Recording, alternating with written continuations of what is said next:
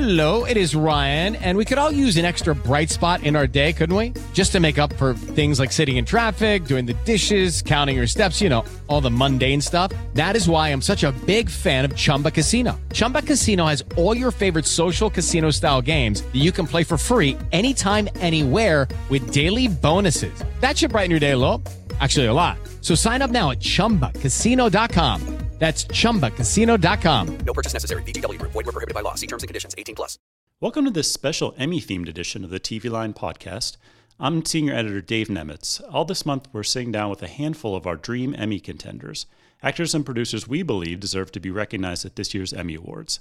Included in that list is my current guest, William Jackson Harper. He just finished up his third season as ethics professor Chidi on NBC's The Good Place. Now, before we get to The Good Place, I kind of want to go back a little bit to before you were cast on the show, because I read that before you landed the role of Chidi, you actually considered quitting acting altogether. Is that right? Yeah. Wow. Well, yeah. It's it's a slog. Yeah. It's like when It's a you're tough business. Yeah, when you're sort of not, I won't say starting out, but just kind of being that regular journeyman, day player, just doing all the gigs that you can get whenever you can get them. It gets exhausting. Yeah. And and I guess I just really wanted some stability, or something resembling that. Yeah. And so I was like, I can probably leave this behind for a little while, Yeah.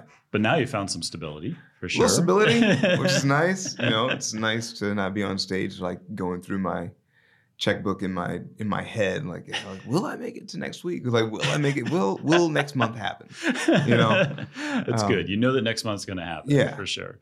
Now, when you originally auditioned for Chidi, how much did they actually tell you about the show? Because I know it was sort of all under wraps, right? Yeah, nothing. Nothing about the show. Like we got the breakdown for the characters that we were going to be reading for, but they were sort of approximations of the actual characters. So we still had no idea what the premise was. I was reading for a guy named Chris who works for the Innocence Project. Yeah. And then winds up somehow meeting a woman at this convention who's not supposed to be there. Oh. And that's sort of that was, and I was like, oh, okay. So they made up something that's totally separate from the show, just to like a fake script. Yeah, that it sort of approximates sort of what we're going to be playing. Yeah. But then when they told me the whole thing, I was like, oh, that's not Chris. Like that's I wasn't ready for that. I was ready to play Chris. Now, the show has taken so many twists and turns over the seasons and kind of reinvented itself so many times. Yeah.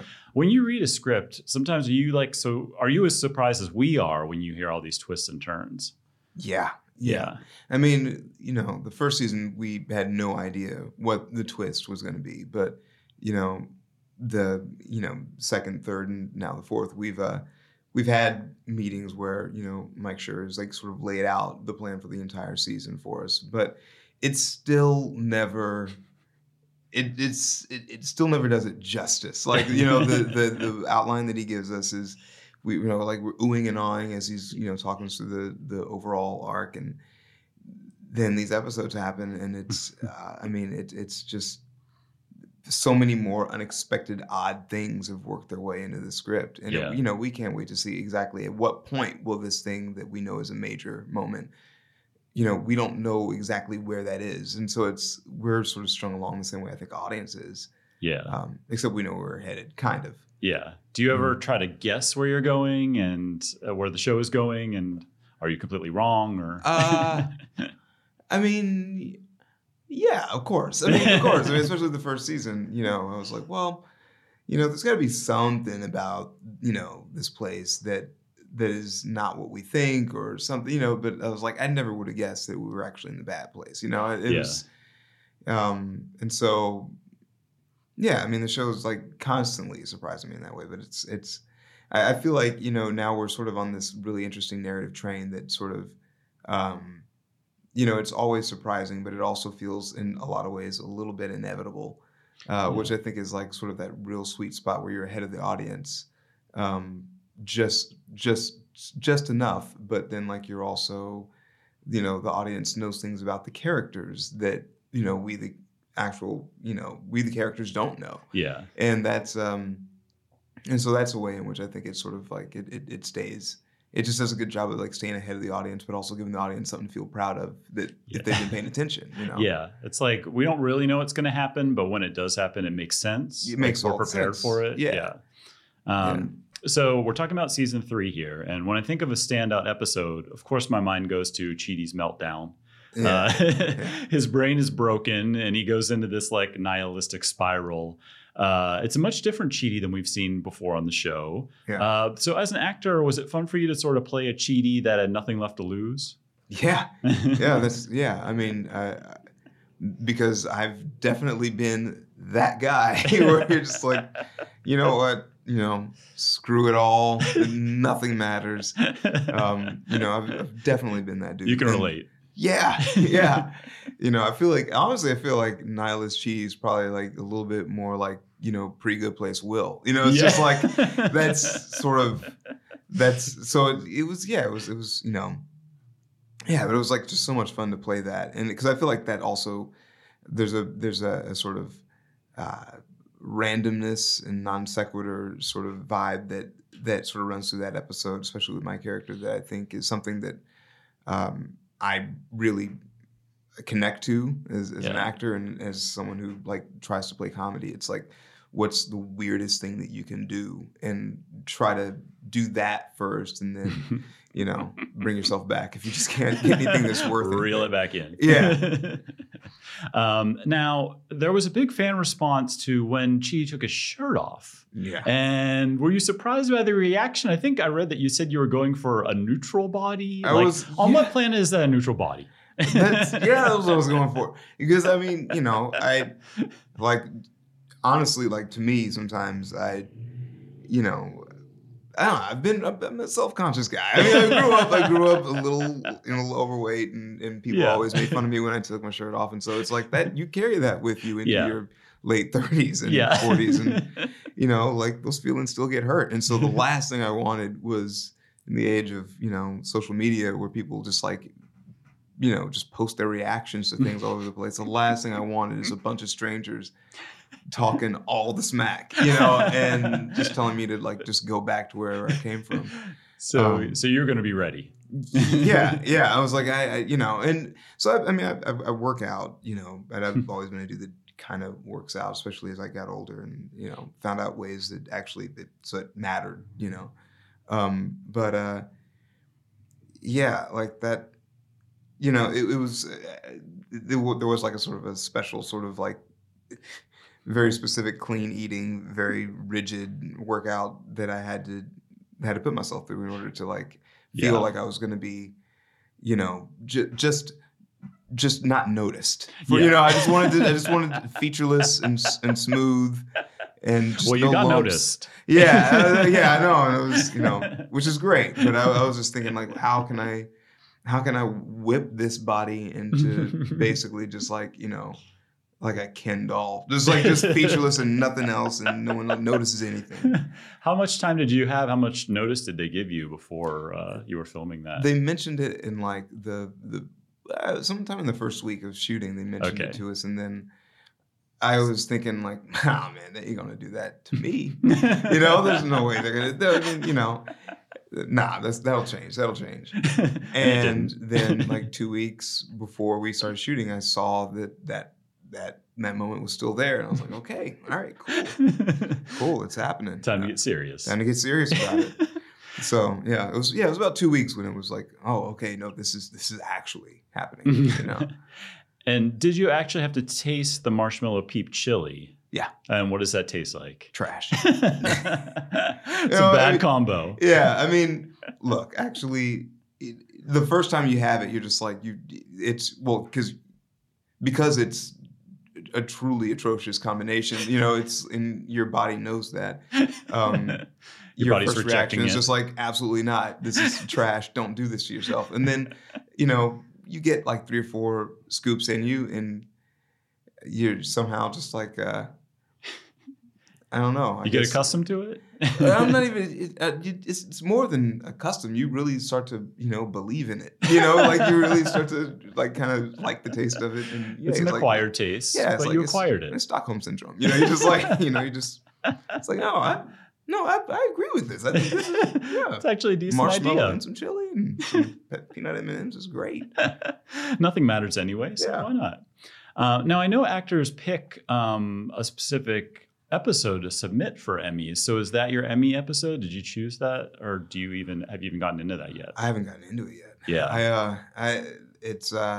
This is sort of a new thing for me. This part of it, and so, I haven't even thought about it. I feel like that's probably the one where I had the most sort of comedic heavy lifting to do, as opposed to sort of the setup man, the straight man. Yeah. And so it's so I might send that one off. I guess if send it off like I have a video cassette. But yeah, get your VCR ready. Yeah, get your tape decks ready, everybody.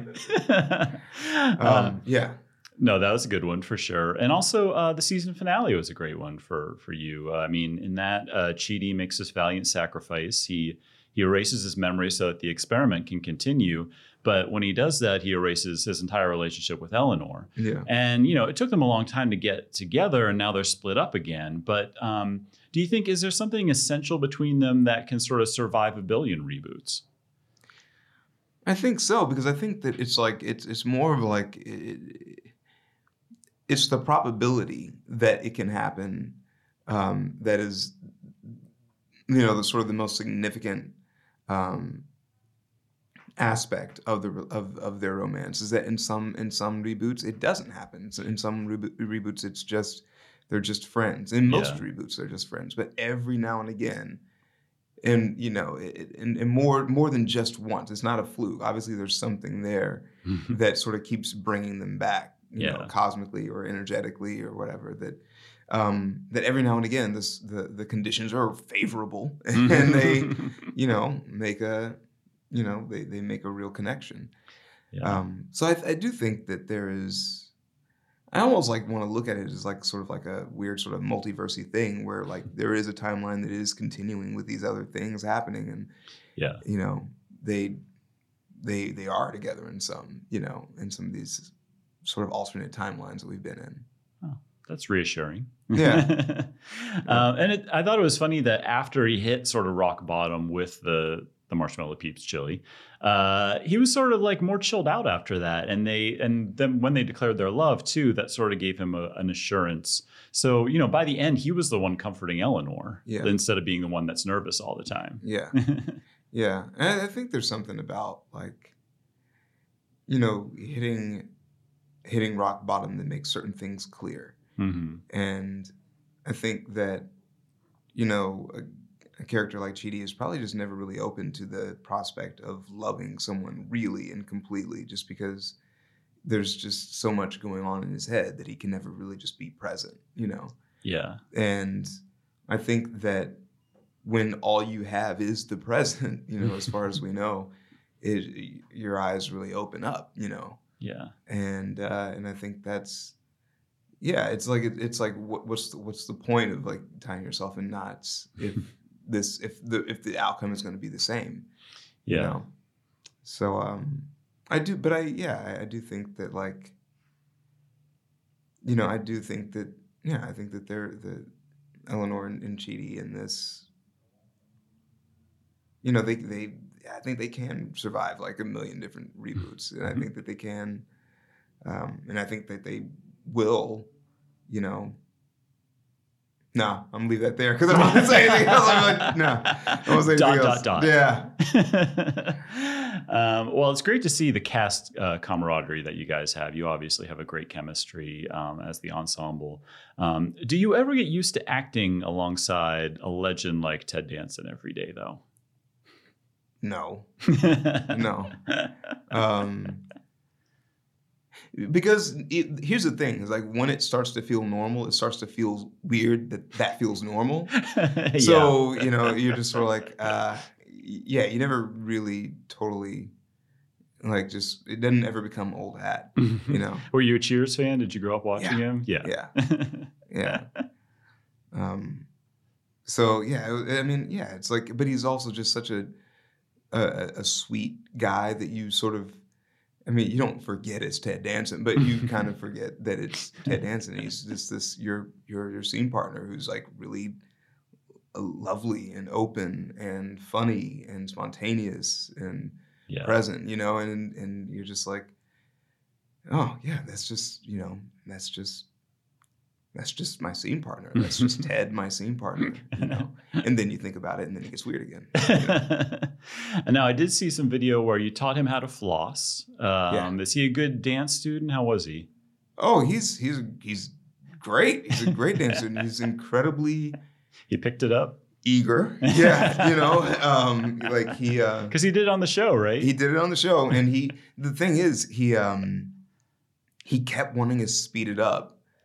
Yeah. Like way before it was time. He's like, I don't have it. But then he'd like start doing it really, really fast and with more of a thrusting motion, you know? And so it was like Ted just like, no, just like, let's just go 1, 2, 3, 1, 2, 3. And, but yeah, he eventually picked it up, you know? And I mean, we had some time off and he kind of got to the finish line on his own. I didn't like coach him all the way there.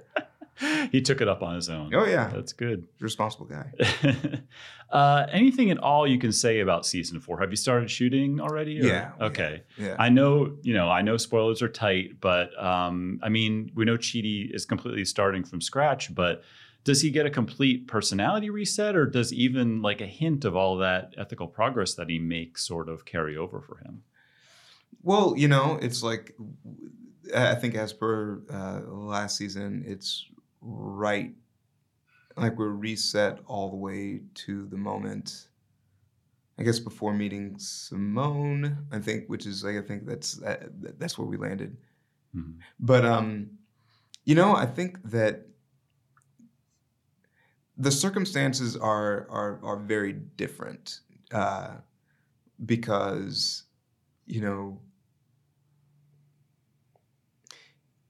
trying to find a way to do this without doing anything.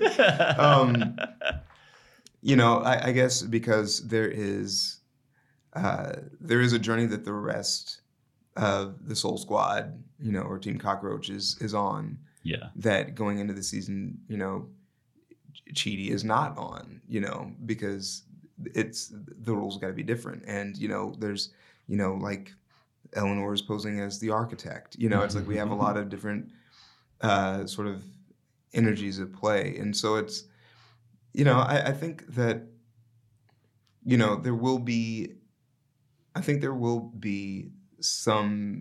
element of surprise to how Chidi is this year, because it's, you know, because everyone's on different sides, you know, everyone's starting in very different places.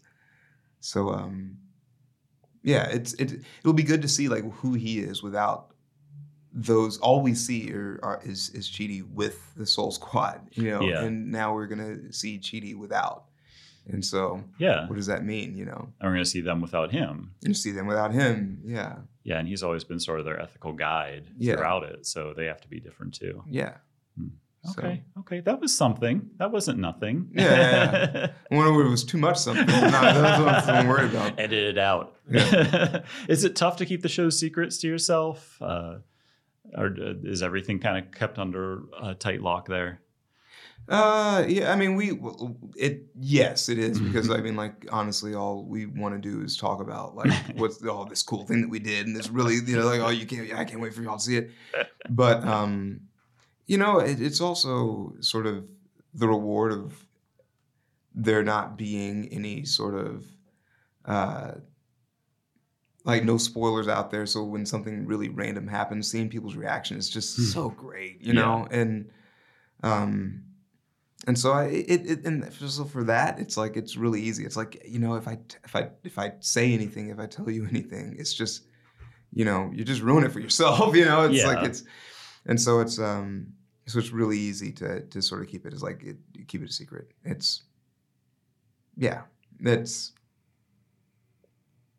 what I spill will pale in comparison to what is experienced.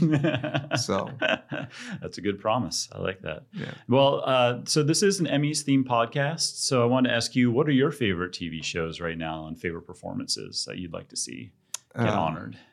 Wow. Okay. Well, I'm a huge fan of Barry right now. Yeah, nice. That's great. Darcy Carden, right? Darcy Carden. Yeah. Yeah. I think that I think that show is absolutely brilliant. I think it's hilarious and dark and weird and also just wildly unexpected. So I love that. I was a little unsure about a season 2 of that, but I feel like it's been almost even better than season 2. Oh yeah, I love it. I love season 2. I mean, I've in my living room with just my girlfriend sitting next to me, I've stood up and applauded because I'm that big of a nerd for that show.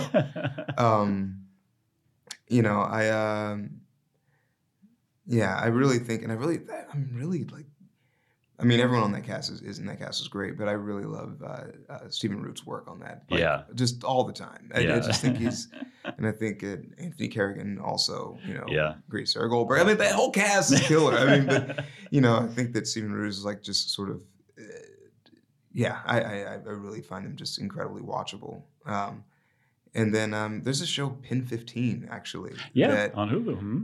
God, it is like one of the funniest things I think I've ever seen in my life. Yeah, I wasn't sure about like adults playing 13-year-olds next to 13-year-olds, but they make it work. They're so good. I've never laughed as hard at anything as I did at that show. So, so I'm really hoping for, I would love for them to get some recognition because I just think this is so great. Yeah, it's their first year. I mean, Barry got a couple Emmys last year. But it'd be nice for Pen 15 to get in there. Yeah. So that'd be great. Yeah. All right. Thanks a lot for your time, Will. I appreciate it. Thanks, man. Thanks. Lucky Land Casino, asking people, what's the weirdest place you've gotten lucky? Lucky? In line at the deli, I guess? Aha, in my dentist's office. More than once, actually. Do I have to say? Yes, you do. In the car before my kids' PTA meeting. Really? Yes. Excuse me, what's the weirdest place you've gotten lucky? I never win and tell. Well, there you have it. You can get lucky anywhere, playing at LuckyLandSlots.com. Play for free right now. Are you feeling lucky? No purchase necessary. Void where prohibited by law. 18+. Terms and conditions apply. See website for details.